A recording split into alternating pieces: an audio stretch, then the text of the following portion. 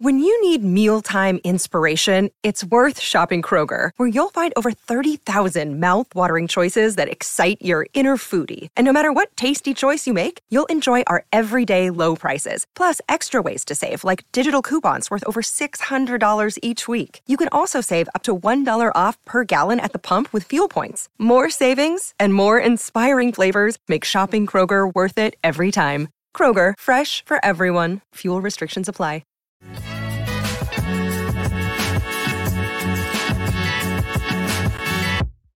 Welcome to Forward Progress live here on the Forward Progress YouTube channel, part of the Hammer Betting Network and powered by Pinnacle Sportsbook. I'm going to welcome in our guests for today right away. Now, usually we would have Dr. Eric Eager on with us here on the Wednesday program. He's not available today. He will be back with us next week, but I am joined by fellow pro sports bettors, Hitman, Fabian Sommer. And for those of you who watched last week, explain how it's going to work. We're doing 5 games a week, roughly, sometimes more, sometimes less, but we're going to focus on games that we either like or have some sort of opinion on. We don't want to just run through every single game on the board and spend 10 minutes talking about stuff that none of us are going to bet or are neutral relative to market. So at least one of us will have an opinion on every single one of these games that we cover today. All the picks will be tracked via third party under BetStamp, the Forward Progress HQ account. Our best bets, as we give them out on the show at the end, will be tracked. And we're going to try to make this as forward-looking as possible, not about what we've already bet over the course of the week, but trying to give you some information, how the market has evolved, and what we would still currently bet now.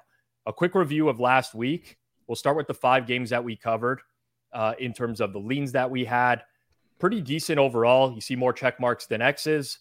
Hitman on the right side, 4 out of 5. Suma, 4 out of 5. Myself, 3 and 2. Eric struggled a little bit, but had no opinion on the Dallas and the New York Giants game. Overall, though, I think probably got some valuable information out of that. The issue was probably the best bets. Just 1 and 3 as a group last week. I hit the Raiders, kind of got lucky with, I don't want to say it's backdoor. I mean, they scored late in the fourth quarter. Suma, that Steelers over, though. Like, you're probably still experiencing pain from that one. Oh, yeah, absolutely. These red zone opportunities for the Steelers are still like burning in my head.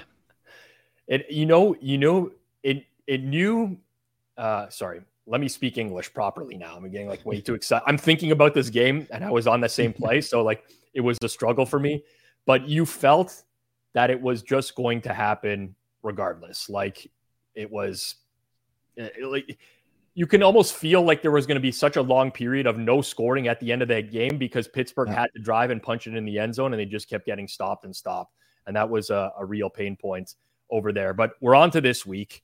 Let's forget about last week.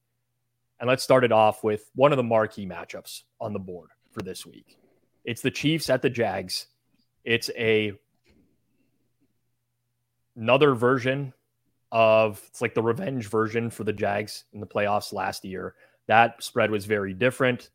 KC closed in that game roughly -9.5, -10 at some books. Now we're seeing KC on the road, -3. We have Travis Kelce practicing today. Still have no idea whether or not he's going to play, but it's a little bit encouraging from the Kansas City perspective. I'm going to start with you, Hitman, on this game. Chiefs and Jags. There's a lot of people with opinions on this game. I'm curious if you have one side or another.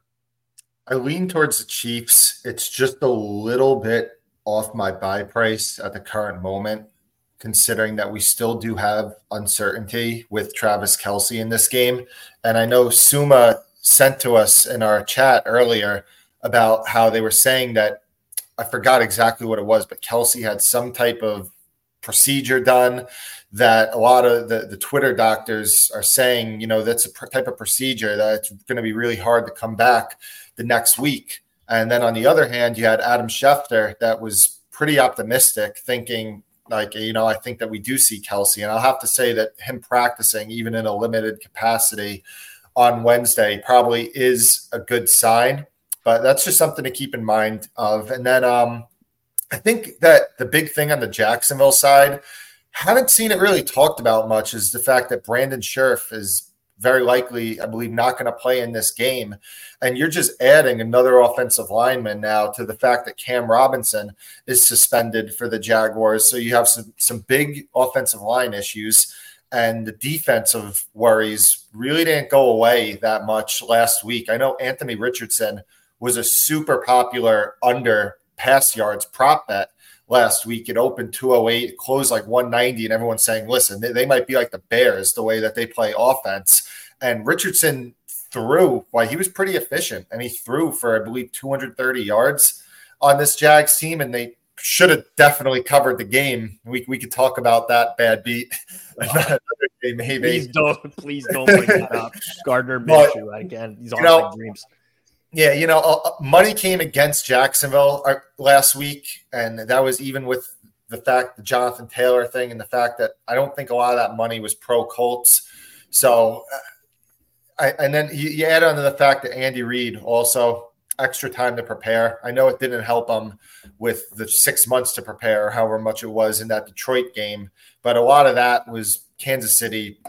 It was a result that you're not going to bank on all the drops that they had in that game week to week. It just has to get better. So for me, a little bit off my ideal buy price right now, but Kansas City -3 would be my lean. All right, Suma, we're looking at the Pinnacle number right now. So Kansas City's -3, -113 on the road. The total is 51 in this game. Hitman has a slight lean towards the Kansas City Chiefs in this market, but just, again, mentioned it's off his buy price. For you, in terms of a buy price, are you looking one way or another at this game? And break down this market for us, how you see it right now. Yeah, I'm still leaning toward that KC -3, -13, because I think worst case is you are getting maybe a bad -3 with KC and Patrick Mahomes. So probably not the typical worst case for betting the wrong side of the market. But I mean, Travis Kelce practicing today is, I think, extremely encouraging, because I personally did not expect that. I thought even if he ends up playing, he might get a limited practice in maybe on Thursday or maybe some practice on Friday, and they might hold him out early in the week. But him practicing, I think, is very encouraging. So probably a 50-50 affair at this point. But what I like about the matchup for the Chiefs is that, I mean, Itman already expanded. We are looking at Brandon Scherf dealing with an ankle sprain, very likely to be out. Then we got Luke Fortner. He was in a walking boot on Sunday after the game. Then we have Tyler Shadley playing right guard for Brandon Scherf if he's out. And Anton Harrison did not look good against guys like Kwity Paye last Sunday. Cam Robinson still out. I mean, this is a very, very shaky Jacksonville Jaguars offensive line, arguably a bottom 3 unit in this current state right now. And I think getting Chris Jones back is very huge for this matchup, because that interior will get absolutely destroyed by him. And that might just be enough for the Chiefs defense to get a couple key plays on obvious passing downs. And I also don't think that the Jaguars were really consistently good at running the ball against that Colts front seven. And I mean, I'm generally high on the Jaguars offense going to the season, but I think with that offensive line against a guy like Chris Jones, I mean, you basically just need 2 or 3 plays with blown blocks against him, and that can destroy 2 or 3 drives. And on the other side, this is still the same Jacksonville defense that was a bottom 5 unit against the pass last year. And I have no concerns about the Chiefs offense, even if Travis Kelce is not back, because I mean, top 3 offensive line, Patrick Mahomes, Andy Reid, they will figure something out. And I cannot bank on Kadarius Toney dropping the ball again 4 times and in the hand of right into the hands of Jacksonville Jaguars secondary players. This is not going to happen again. I think Chiefs will score, and then I really think it comes down to that Jaguars offensive line being in the absolute worst state to face the Chiefs when they might need to chase some scores and have to hold up in obvious passing situations. So I echo pretty much everything that you guys have said right now. Even if Travis Kelce doesn't play, I actually still like the Kansas City Chiefs in this game. I think that would be a bonus, but I am very, very down on the Jacksonville Jaguars defense. They lost Arden Key, who, by the way, was like a huge difference maker this weekend for the Tennessee Titans, but they lost him in the offseason, which is losing a significant pressure rate guy. They were not able to generate much pressure last week on the Colts without sending extra players. And on top of that, like the Colts offense, it wasn't great by any stretch of the imagination, but they had 3 turnover on downs in Jacksonville's end of the field in that game as well. They had the 3 turnovers. Like this is a completely different animal with Patrick Mahomes, Andy Reid, extra time to prepare for this game. Again, what both of you said about the drops, I think is like completely on point. You just can't have that expectation that Kansas City is going to drop that percentage of passes going forwards in every single game. So personally, I think this number is light regardless of whether Kelce suits up or not. And I know Kansas City's taken some money early in the week so far. There was like some early 2.5s, bet up to 3. Now we're -3, -113. But I honestly still think that's short one way or another. So 2 leans, I think strong leans from Hitman and Suma here on the Chiefs. Hitman would like a better price. For me, I honestly think this is just playable where it is right now.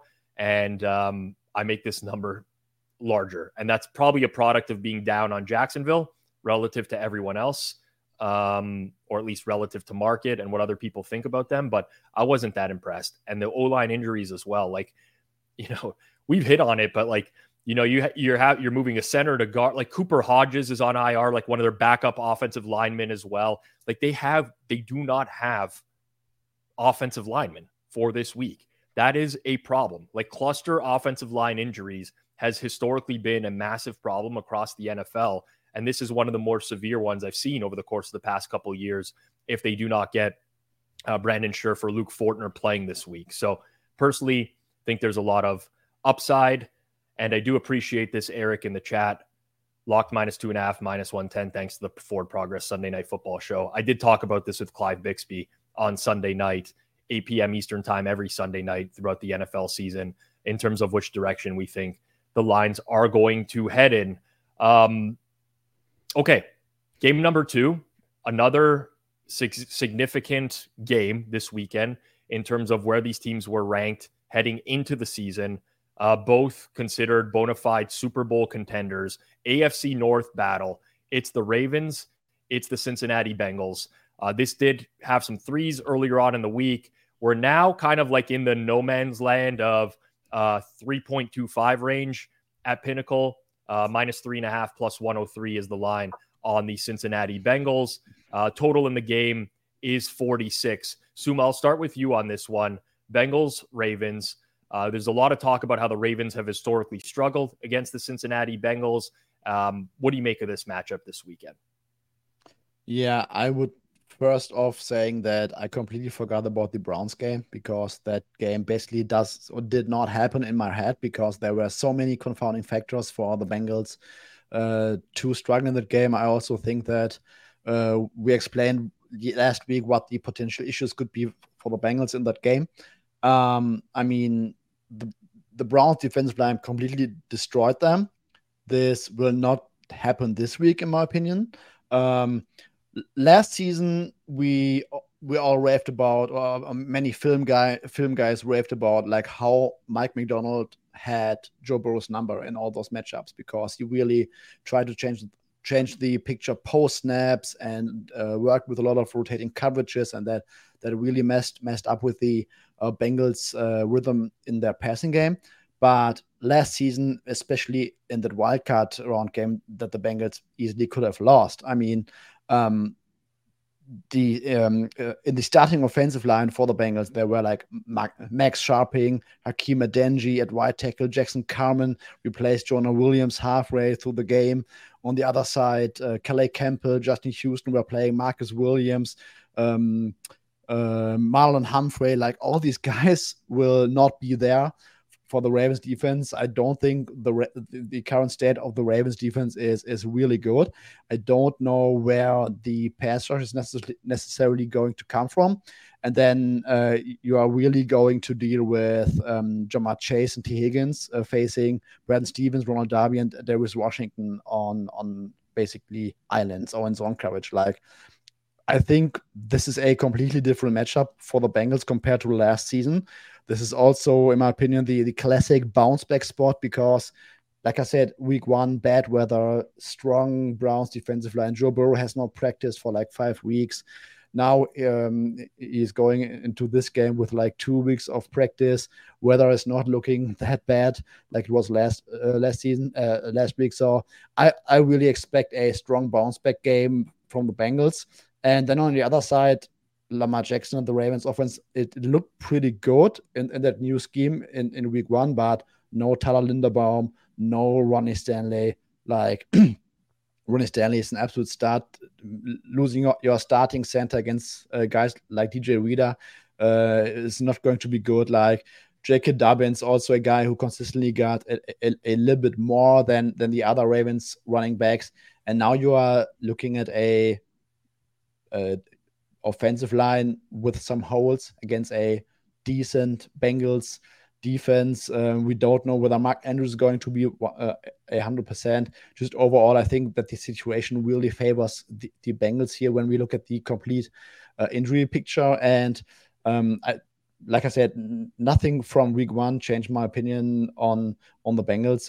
I'm just going with a good offense here in a decent injury advantage situation, even though I will say that I would prefer the -3. I doubt it will get there with the current injury reports. I'm somewhere between 3.5 and -4 for this game. But if I can get at some point like a -3, -120, it will probably be a buy point for me. Yeah, we're going to have to rename Suma Situational Suma over here, throwing out the classic bounce back spot.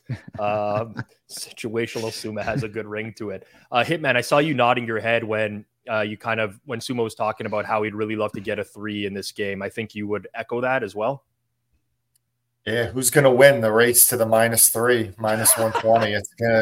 We're going to need to get the piss jar out and stare in front of the screen because as soon as it comes out, I think a few of us probably look towards Cincinnati, and maybe it does happen. I know maybe if Mark Andrews just got announced that he's practicing, so maybe you never know. Maybe some news pushes it that way, but yeah, I like the Bengals. I need 3 at least -120 on it.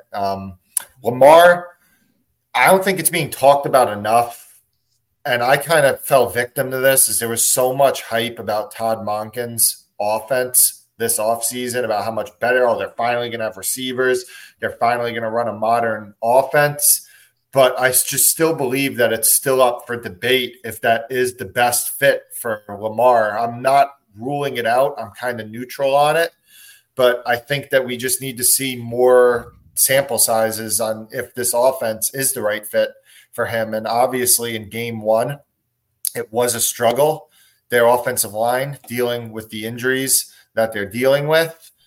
And then you have the fact that Lamar Jackson, he's struggled a lot against the defense of the Cincinnati Bengals when he has played. Now it's been a little bit of time. He missed a lot of the games last year against them, but he has struggled in this matchup against their defensive coordinator.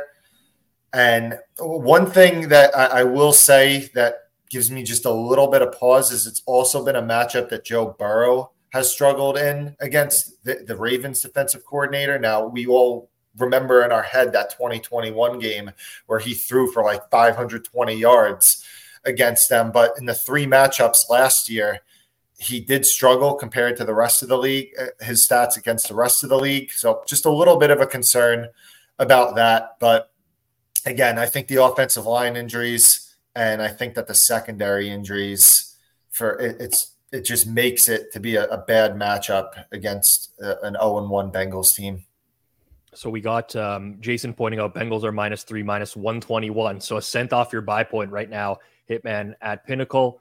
Yeah. I mean, whenever it's a cent off the buy point, I'm usually just going to buy regardless. I think we might all agree on that. Sometimes you're just like, I'd rather have the action than the perfect number. So this comes from Danny. Hot take, people are underestimating how much Burrow's injury is going to affect him. I think that's certainly possible. And Dan asked in the chat earlier, did Burrow look bad because of calf, or was it more of weather and defense? I'm curious to get your thoughts on this, Suma. Like, I know you said you're throwing the game out, or Hitman, you can start because it seems like you're pretty passionate. It was the one thing that was strange about it is, like, if you watch the game, like, people were comparing it to, like, when he was just trying to throw simple screen passes. They were comparing, like, the ball. They were like, it looked like he was throwing a basketball almost. Like, he almost had a tough time gripping the ball in this game. Like, it was just a strange game. I don't know. What's Joe Burrow's hand size? Is that maybe something we look at in the future? Hand size season. But you know what? Yeah, exactly. Those same throws were happening with Deshaun Watson in the game as well. Like, balls were slipping out of Deshaun Watson's hand right into that linebacker on that one play. So I didn't see, like, a ton that was just making me think, like, oh, this is because of his calf. It was just kind of a strange game for both quarterbacks, to be honest. So it was a little bit of a throwaway, in my opinion. So Burrow did come out with 2 gloves in the second half. That would indicate that there were some grip issues early on. I'm inclined to believe, like, I'm in line with Suma here, and that, like, it was a historically bad game for him. The likelihood he's going to perform at that level again is very small, in my opinion. But I'm with you guys. I think this is going to be 2 for 2 in terms of full-on agreement on this game. I've been asking myself a lot, like, are these injuries already priced into market? You potentially have the return of Mark Andrews, who's got limited practice so far today, but I don't think so. Like, there are significant injuries on both sides of the ball for this team. Offensive line, secondary, potentially you get the return of Marlon Humphrey as well, although it sounds like they're not super optimistic about him playing this week. But the Bengals at full health against a Ravens team that's not, like, super deep either, and that can replace these injuries easily. I'm close to 4 with my number here. You know, I echo everything you guys have said as well in terms of, like, wanting that 3, but -3, -121 at Pinnacle right now. Pretty solid price for those who don't want to, you know, it's essentially buying the hook, but you're just converting the price to what it can be. So alignment across the board here. And I do want to remind our audience here that we would never consider betting without Pinnacle being one of our sports books because of their everyday competitive odds. If you pull a bet stamp on screen every now and then, and you just look at an NFL card over the course of the entire week, you're going to see that they basically have the best line in market on half of the sides, totals, money lines. It's pretty consistent that way. And when you're line shopping, I mean, it's very important to get the best price. So bet smart, bet Pinnacle, your trusted sportsbook for the past 25 years, and use code HAMMER when signing up, HAMMER. It does help support the show. We can continue producing content at the scale that we're producing at right now, which is a shitload of content. So you must be 19 plus. It's available in Ontario, not in the US. And as always, we would encourage you to please play responsibly. Game number 3. Some might deem this the overreaction game of the week. Some might not. But Hitman, I'm going to start with you here. It's the Seattle Seahawks and the Detroit Lions. Seattle looked horrendous in week 1 against the LA Rams. People were concerned about Geno Smith going into the year because of the way he ended last season. He had a struggle of a game. Matt Stafford looked very good against the Seahawks defense. We now have injuries at tackle for the Seahawks. The Lions, I think we would all agree, I don't want to use the word fluke. It wasn't a fluke, but kind of got a lucky win in the sense that Kansas City dropped every ball that, you know, came their way. They had the big pick 6 in that game. And this look ahead was Lions -3. Looking at Pinnacle right now, Lions are now -6 plus 100, so slightly shaded towards the Seattle Seahawks on plus 102, just moved a tick towards the Seahawks as well. Total at 48. Are you buying this, Hitman, as a overreaction to week 1? Yeah, I like that you mentioned the look ahead. And I know a lot of people will dismiss the look aheads and say, oh, like, it's a non-efficient market. And I agree. I mean, it's nowhere in the stratosphere of efficient as like the closing line, and the look ahead closing line's nowhere in the stratosphere efficient as the week one closing line or anything. But, you know, there are some sharp people that are betting into that market. I know you could get 5 figures in that market. I mean, you're going to move the number if you do, but it's a market that you can get some money down if there is something that you think is obviously wrong. So do I put a ton of stock into the look ahead? No, but it is something that I just think is a talking point that you can address sometimes. With that said, I don't think I was on an island that if this was a week one game, I was probably around like a juiced 2.5 on Detroit. I mean, I could see the case for -3 if they were to play Seattle in week one. I think that it was pretty common that Detroit was maybe a 0.5 point to a point better than Seattle in market. I was probably around a 0.5 point. And now we've gotten to the point, and it's a game that I did not really upgrade Detroit much. I mean, to be honest, I thought that their offense kind of underachieved in this game for what I thought that they were going to be able to do against a Chris Jones-less Chiefs defense. I didn't think that their passing offense looked explosive at all against Kansas City. And I think that they really are in need of getting a guy like Jameson Williams potentially back later in the season, because Marvin Jones, for the snaps that they're running him out there, it's not working. But with that said, did I downgrade Seattle? Of course I downgraded Seattle. How could you not? But for the first half, it's crazy. Like, they actually had a pretty decent EPA per play. They had a decent yards per play. They scored 13 points. And then this line is cratered because obviously the tackles injury, and then just arguably the worst half of offensive football that we might have ever seen. Like, it was absolutely pathetic. And is it a sign of things to come for the season? It could be, but and like I said, I downgraded them, but I just haven't downgraded them enough to get to this buy point of 6. So I'm going to monitor the offensive line injuries. I don't believe that Charles Cross is going to play in this game. I think that Abe Lucas, it's at least still up in the air. So I didn't bet it yet. I'm going to monitor it, but Seattle +6 is on my radar. I do have some power rating value on it at the moment. Yeah, so we've seen this slightly ticking, as George mentions in the chat right now, headed towards 5.5. Circa market making book in Nevada has moved to 5.5. The Pinnacle number has been getting hit a little bit relative to where we started, like before we came on air, ticking a couple cents. Suma, I saw you nodding your head a little bit in Hitman's breakdown there. Are you seeing value in the Seahawks this week?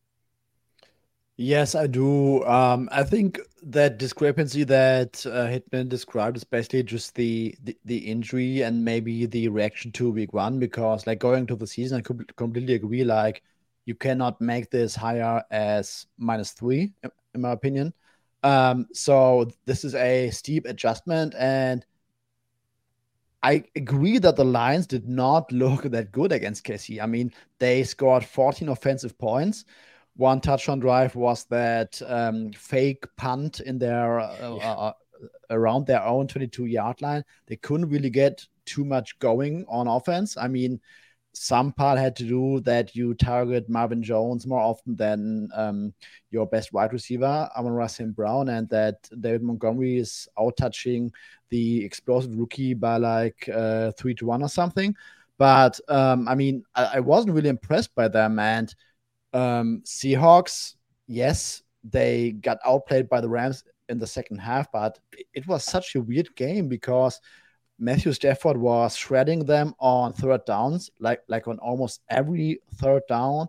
I thought that the Seahawks defense was capable of stopping the run. This week they might get Devon Witherspoon into the lineup. Jamal Adams might be back this week. So this is basically just about the both tackles. And as Hitman said, like, there's a chance that Abe Lucas plays. And I don't think that even 41-year-old Jason Peters is that much of a downgrade to Charles Cross. So at least they will have or maybe might have two still somewhat functional starters at OT. And in that case, 5.5 and 6 is a little bit too many, in my opinion. There's a decent path, in my opinion, that the Seahawks just play very decently on offense again and keep this close throughout the game. So, yeah, I agree with you. So we got this in the comments. Uncle K is not going to approve of this hitman take. If there's one person in here that cares about what Uncle K thinks, it's one more than I thought we actually had on the show. But I will say this. I'm going to play devil's advocate here. Now, I'm not advocating for a bet on Detroit, but I went into the year with some serious concerns about Seattle, particularly on defense. They cannot get after the quarterback. I thought this was going to be an issue. They blitzed, I think, I don't have the numbers up in front of me, but roughly 30% of the time in week 1. And I believe they generated 3 pressures in the entire game against the LA Rams. And they're facing arguably the best offensive line in the league, or at least one of the best offensive lines in the league.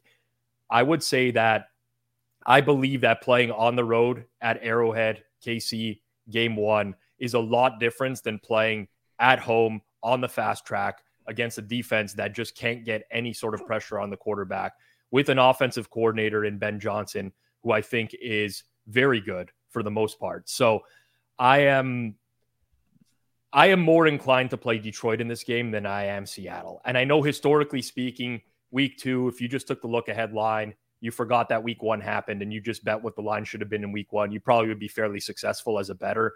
I don't blame anyone who does that, but I think that there's a legit possibility that Seattle stinks.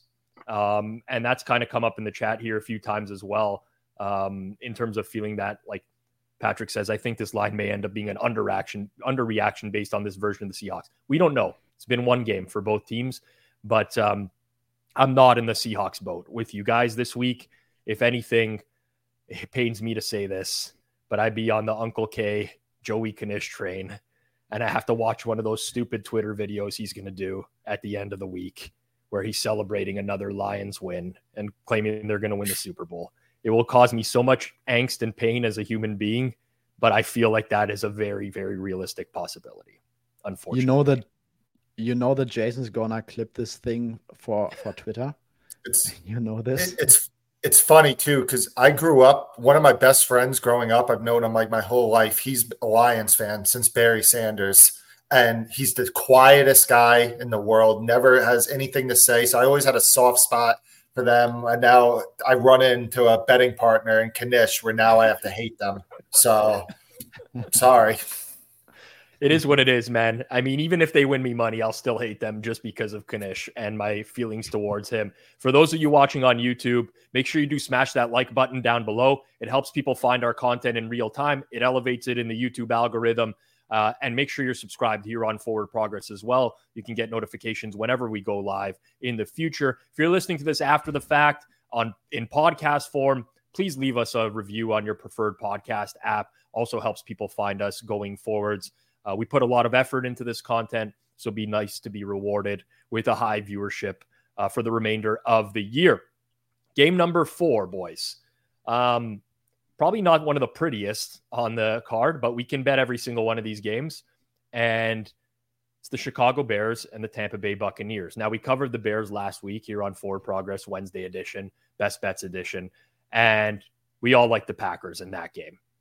Packers cover the game. Now, there's been another line correction, similar to Seattle-Detroit. If you had played this game last week, probably very close to a pick'em range. I think the market was valuing the Bears a little bit higher than the Bucs. And now we're getting to an area where it's the Tampa Bay Buccaneers that are favored in this one in the -3 range, but like a -2.75 type of thing. Actually, -2.5, -113 at Pinnacle. So a little bit of Bears money today. I want to walk through this one. We'll start with you, Suma, in terms of what you saw last week from Tampa Bay. I know a lot of people pointing to box score metrics and how they were lucky to beat the Vikings. There's a lot to unpack for this game. Yes, absolutely. Let's start with the Bears. So, I mean, when rewatching that game, and I first watched it in the condensed version, and then I watched like 2 very good breakdowns of Justin Fields by Tim Jenkins and JT O'Sullivan. And I think what the Bears showed on defense and on offense was even worse than I expected going to the season. And I had them as my 3rd worst team going to the season. But it was completely ugly on both sides of the ball. Their defense could not get pressure. They lost their starting nickel cornerback. Like, John Love was able to eat sandwiches in the pocket, like, all day long. I don't think that the Packers offense was pretty consistent. I think they had a low success rate, but high EPA per play because they generated a lot of big plays.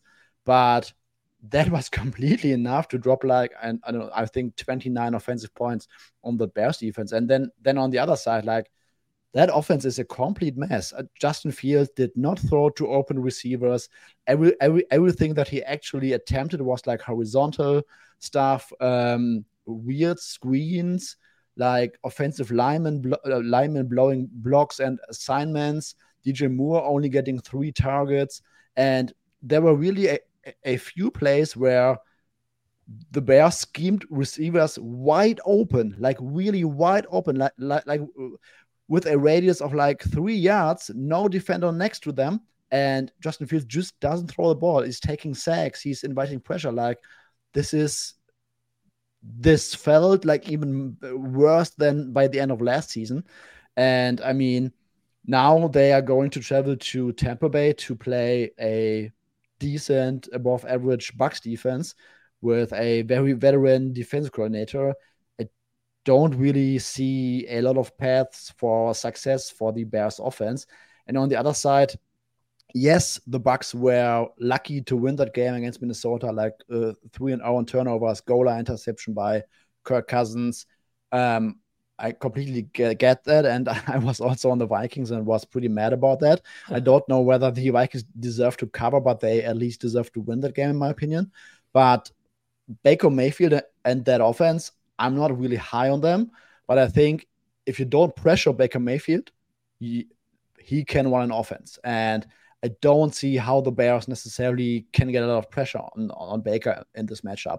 I mean, their only real pass rusher is Yannick Ngakoue, who lines up about 85% on the right side. That will be against Tristan Wirfs.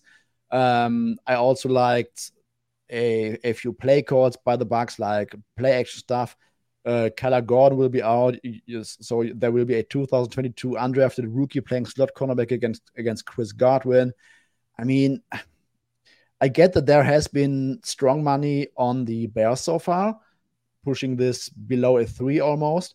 But I just think that Tampa Bay is overall the better team, and I don't really see how the Bears can fix all those issues within 1 week.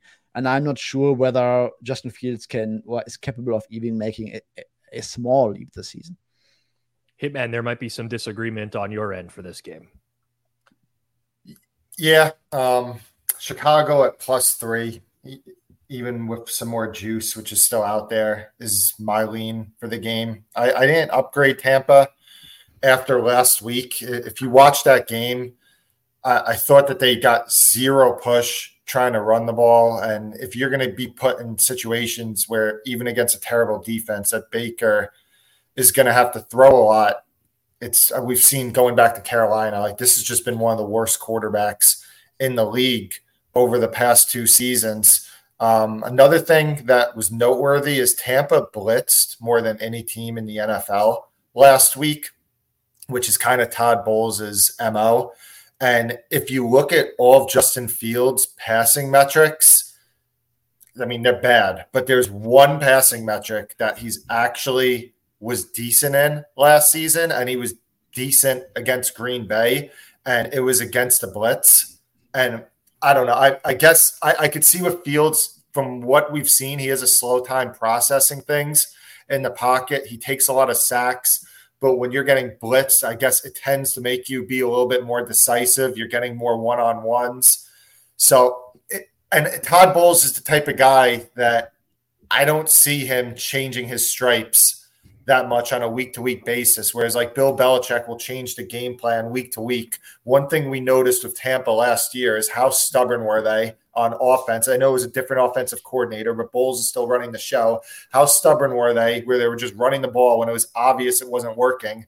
And then defensively, I think that Todd Bowles is the type of guy that's going to play his style and not adjust to a more zone heavy rush 4 type of game plan. So for me, it's been a big adjustment. Obviously, like I said, I didn't upgrade Tampa really. I downgraded Chicago quite a bit, but not enough to where I'm getting to +3 at the moment. I have to be the tiebreaker in this one. And unfortunately, I just don't have a strong opinion one way or another. I can understand the value that people might see in the Bears. Again, advanced line in this game, actually pulling up the actual advanced line, was Bears -1. And now they're it's moved. I mean, now granted, through 0, through 1, through 2, not dead numbers per se, but like not a massive adjustment. One thing that was very interesting to me about watching Tampa, Minnesota, which I watched in full on Monday of this week, Tampa Bay in the early going of the game could do nothing offensively, which was very surprising in the sense that like you'd figure they would at least get some chances with the Vikings applying some pressure via the blitz as well, to have some one-on-ones outside with their wide receivers against a bad group of corners. They could do nothing. Towards was roughly the mid to end of the third quarter, they really started playing up-tempo and everything started working for them. And Mayfield seemed much more comfortable. Now, is that going to happen for the majority of the game? My gut inclination with this coaching staff is that they tend to lean way more conservative, and they'll probably just go back to doing stuff that doesn't work because that's what they've kind of done for the last 3 or 4 years as a whole. So no strong opinion one way or another, but the Bears might be really bad. And I'm also bracing for that. Like this could be a team picking top 3 overall again. Suma, you wanted to add one more thing here. Yes. Did you guys watch the end of that game where our Todd Bowles went for it on 4th and 2 in his own half? Like he wouldn't do it with Tom Brady. There? He wouldn't do it with Tom Brady, but he'll do it with Baker Mayfield. I know. Well, you know what? At least he learned. You know, it's funny you mentioned that, and this is off topic, but Kyle Shanahan did the same last week on a 4th and 1, like right in around midfield, which is historically like Kyle Shanahan punt territory. And finally, he's like, yeah, we're going for it. And they picked up the first down. So I guess year to year, some of these coaches actually do learn something in the offseason. And maybe Todd Bowles maybe he's going to get more aggressive this year. Maybe he'll get more aggressive. Our final game on the horizon right here. Again, good thing we can bet some of these games. And we can certainly bet the Giants at the Cardinals. Cardinals were pretty feisty last week at home to the Washington Commanders. Or on the road at the Washington Commanders. I was sweating some survivor picks on Washington, just like, why did I do this to myself? Sam Howell, you were like, what did I do?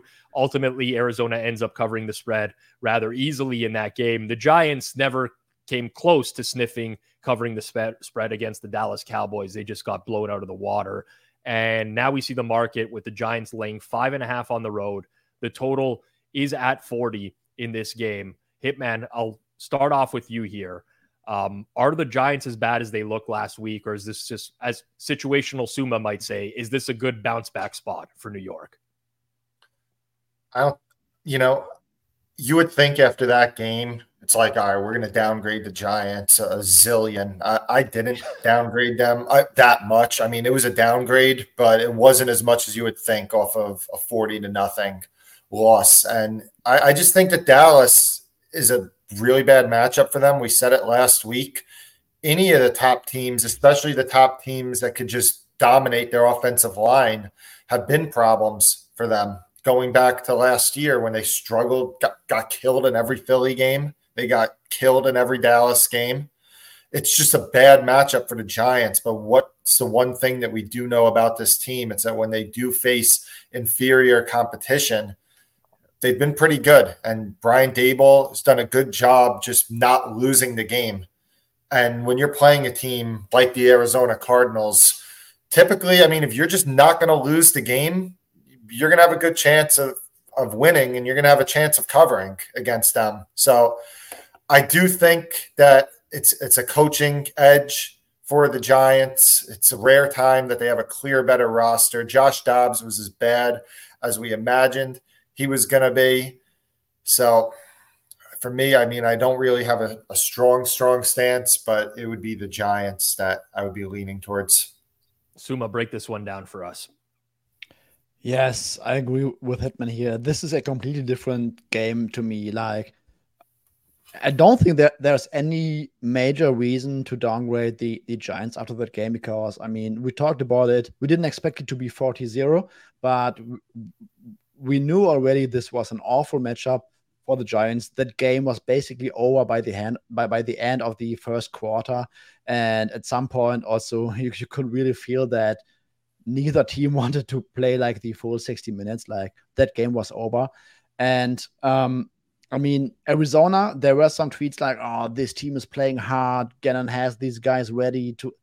They're going to be killers out there or something." But after watching that game, I think that was a little bit overblown because, I mean, that Arizona offense, first of all, couldn't do anything in this game.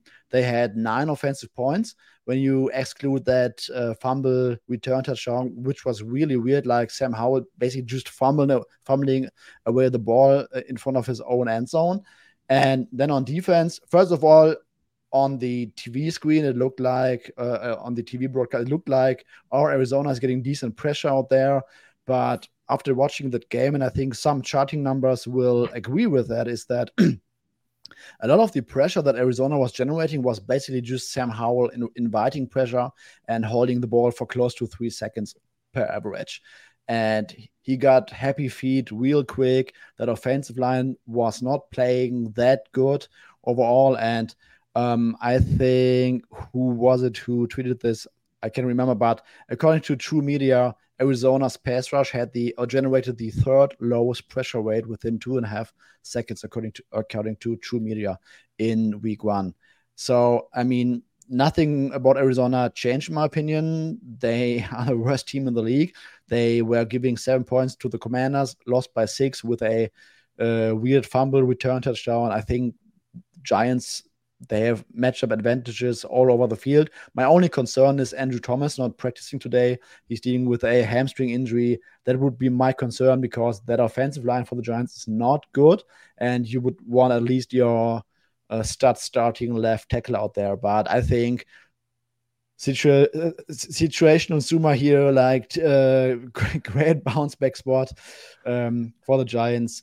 Big coaching advantage. I don't really expect too much from Arizona, and I think that the Giants are a very decent looking side here. I'm in agreement with you guys on this one. My number's 6-ish, which is like some small edge on the Giants in this game. The Andrew Thomas injury is definitely concerning, but it's way more concerning against probably 20 other teams in the league and not so concerning against Arizona. This was the thing with the Giants last year. Again, here we go, situational trends and stuff like that. But they did actually have do a very good job of bouncing back off of losses last season. I think they're a very well-coached team. I think that kind of gets lost in the shuffle sometimes, and people just absolutely dismiss it as nothing and irrelevant, short sample size, small sample size trends and stuff like that. But I think Suma made some really good points because from a pure pressure rate perspective, Arizona is going to be top of the charts from their game last week.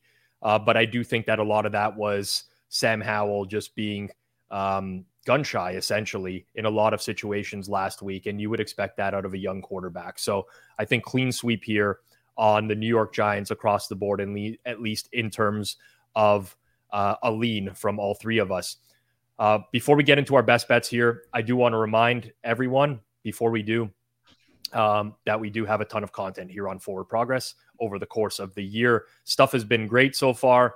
I'm tuning into our own content every day. Naturally, I am, part of the Hammer. I have a vested interest in doing so, but it's actually been really good. Tomorrow's episode, 2 p.m. Eastern, Hitman and Eric Eager join our producer, Jason, and they're going to break down Thursday Night Football, where the Vikings have taken a ton of money today. Hitman will go through some of the props in that as well. So big Thursday on deck tomorrow. Over on the Hammer HQ tomorrow night, I'll be doing a live watch along of Vikings and Eagles, as well as I will for every Monday Night Football and Thursday Night Football game over the course of the year. But tons of content here on Forward Progress, so make sure you do subscribe to the channel, set bell notifications, and if you haven't done so already, make sure you smash that like button. Suma, we're going to start with you for best bets for this week. Who is it and why? It's the Atlanta Falcons getting 1.5 or 2 points, depending on the place. I think Pinnacle is at +2, -110. I like this matchup for Atlanta. Yes, Desmond Ridder didn't really look sharp last week. He had some issues, but I also think that he played against one of the best defensive coordinators in the game, who made his life very tough. Like, the Panthers got pressure up front. They were covering decently at the back end, except for Kyle Pitts, who was open on like 5 shorter routes. But in general, I think that the Panthers defense played quite solid against the pass. And I'm not sold on the Packers defense. I'm not sold on Joe Barry. And I think that the Falcons are going to have a significant edge when running the football here. Safety situation with Rudy Ford is bad for the Packers. Quay Walker, we don't know whether he was about to make a leap this year, but he's in the concussion protocol. I also don't like the cornerback depth outside of J.O. Alexander. I think that the Bears offense made the Packers defense look much better than they truly are. And I think this is a classic Arthur Smith Falcons ground and pound game. And I also think that the Falcons defense is better than last year. And overall, great matchup for the Falcons. I don't think they should be dogs right now. We will see on Christian Watson. I think he will be DNP today. I have him in with a 50% chance. If he's out, even better for the bet. But yeah, I like that Falcons matchup. And I want to sprinkle in some situational zoomer here, because it's a back-to-back road game for the Packers, and the Falcons been sleeping in their beds for over 4 weeks now, if that matters to someone. It could matter to someone. It matters to you, Suma, so it matters at the end of the day. Hitman, we're going to the same game for you. Who do you like and why? What do you like and why, I should say? Yeah, so I like Green Bay, Atlanta, under 40.5. Both teams were bottom 3 in pass rate over expectation in week 1, and Desmond Ridder had the shortest average depth of target of any quarterback in the league. In fact, 50% of his passes were at or behind the line of scrimmage.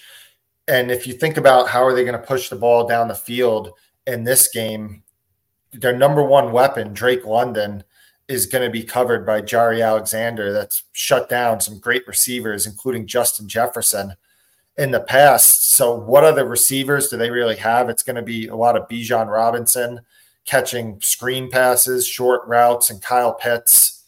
Who knows if they're going to use him? They haven't so far during the Arthur Smith era. And then Green Bay, if you look at their metrics last week, they scored a lot of points against Chicago, but a lot of it was on Love just being absolutely unreal on 3rd and 4th down, which is kind of unsustainable. Green Bay, there was a lot of talk about their pace in years past. They were the slowest offense in the league, and people were saying, well, it was an Aaron Rodgers thing. He likes to play slow. Well, they were the 6th slowest offense last week, so maybe it's a little bit of a LaFleur thing. Both teams attracted lots of under money in their games last week. We obviously have the injuries for the 2 most explosive playmakers on Green Bay. These are 2 defenses that Green Bay's invested a ton to first-round picks over the past few years. Their owner came out before the year saying this is going to be a team that's going to win with defense in the first half of the season. And Atlanta spent a ton of money on free agency to get this defense better. So for me, Falcons, Packers, under 40.5. All right. So Suma on the Falcons, Hitman on the under in that game. I'm switching to Monday Night Football here. This is a hold your nose special. Last week I went with the Raiders against the Broncos, and my whole thing was I don't trust the Broncos to win by margin ever. Maybe a little bit of recency bias, but I do not trust the Saints to win by margin at this point either. I think the offense has some real problems. Obviously, they have some very good receivers there in New Orleans. However, The offensive line, I was very concerned about the interior going into last week. They did not perform well. Their left tackle, Trevor Penning, was awful. I do think the Panthers can really get home in this game. The J.C. Horn injury matters, but I do think Carolina is going to be able to generate a pretty decent pass rush against Derek Carr, who's been flustered in the past, especially in some of these road games where he's outdoors, where his success rate, EPA metrics, pretty much every metric you want to look at for Derek Carr gets a whole lot worse when he's playing outdoors on the road. This has historically been a situation where he has struggled to cover, especially as a favorite. I'm doing a hybrid number, similar to what I did with the Raiders last week. So Pinnacle is kind of in the 3.25 range. Play a half unit on the +3, +105, a half unit on the +3.5, -117. Do I have concerns about the Panthers offense? Yes, I do. With that said, a little bit of a misleading box score last week. The first drive against the Atlanta Falcons, they went down the field. They got stuffed on 4th down. Their yards per play metrics are better than the Atlanta Falcons. 24-10, not truly indicative of how tight that game was overall. And Bryce Young, again, on the road, first career start, much different than returning home here against the New Orleans Saints, where I think they'll have the benefit of the running game as well, considering the Saints' interior of their defense is not the strongest in terms of stopping the run. Last thing I will say, I watched Saints-Titans in its completion. Very misleading final score there as well. The Titans had a touchdown blown dead, a defensive touchdown blown dead. That's not going to show up in a box score anywhere. That would have been absolutely a touchdown in that game. Ryan Tannehill missed 2 wide open touchdowns in that game as well. There was a lot of opportunity for Tennessee to score that they just did not capitalize on. But that's going to be it for me. The Carolina Panthers, hold your nose special, +3, +105. I know people will hate it. I kind of hate it, but you got to trust your numbers. And I honestly think the matchup is pretty solid as well. Someone asking, Daryl's asking about survivor picks. That's covered on the Thursday show. We'll give the guys one more day just to see how like ownership is playing out and stuff like that. So tune in tomorrow, 2 p.m. Eastern time with Hitman Eric Eager and producer Jason. That's it for us this week on Forward Progress. Again, I'd ask you one more time on the way out the door, just make sure you like and subscribe to our content. If you're listening to this after the fact, same thing, like, subscribe, audio form. Just make sure you give us a review. For myself, Rob Pizzola, for the Hitman, for Suma, Situational Suma, as he will now be known going forward. They called me Trendy Rob last year. We got Situational Suma now. We'll come up with something for Hitman at some point or another. But appreciate everyone who tuned in here live. This has been Forward Progress, presented by Pinnacle Sportsbook on the Hammer Betting Network. Everyone, good luck with your bets this week, and we'll see you next week.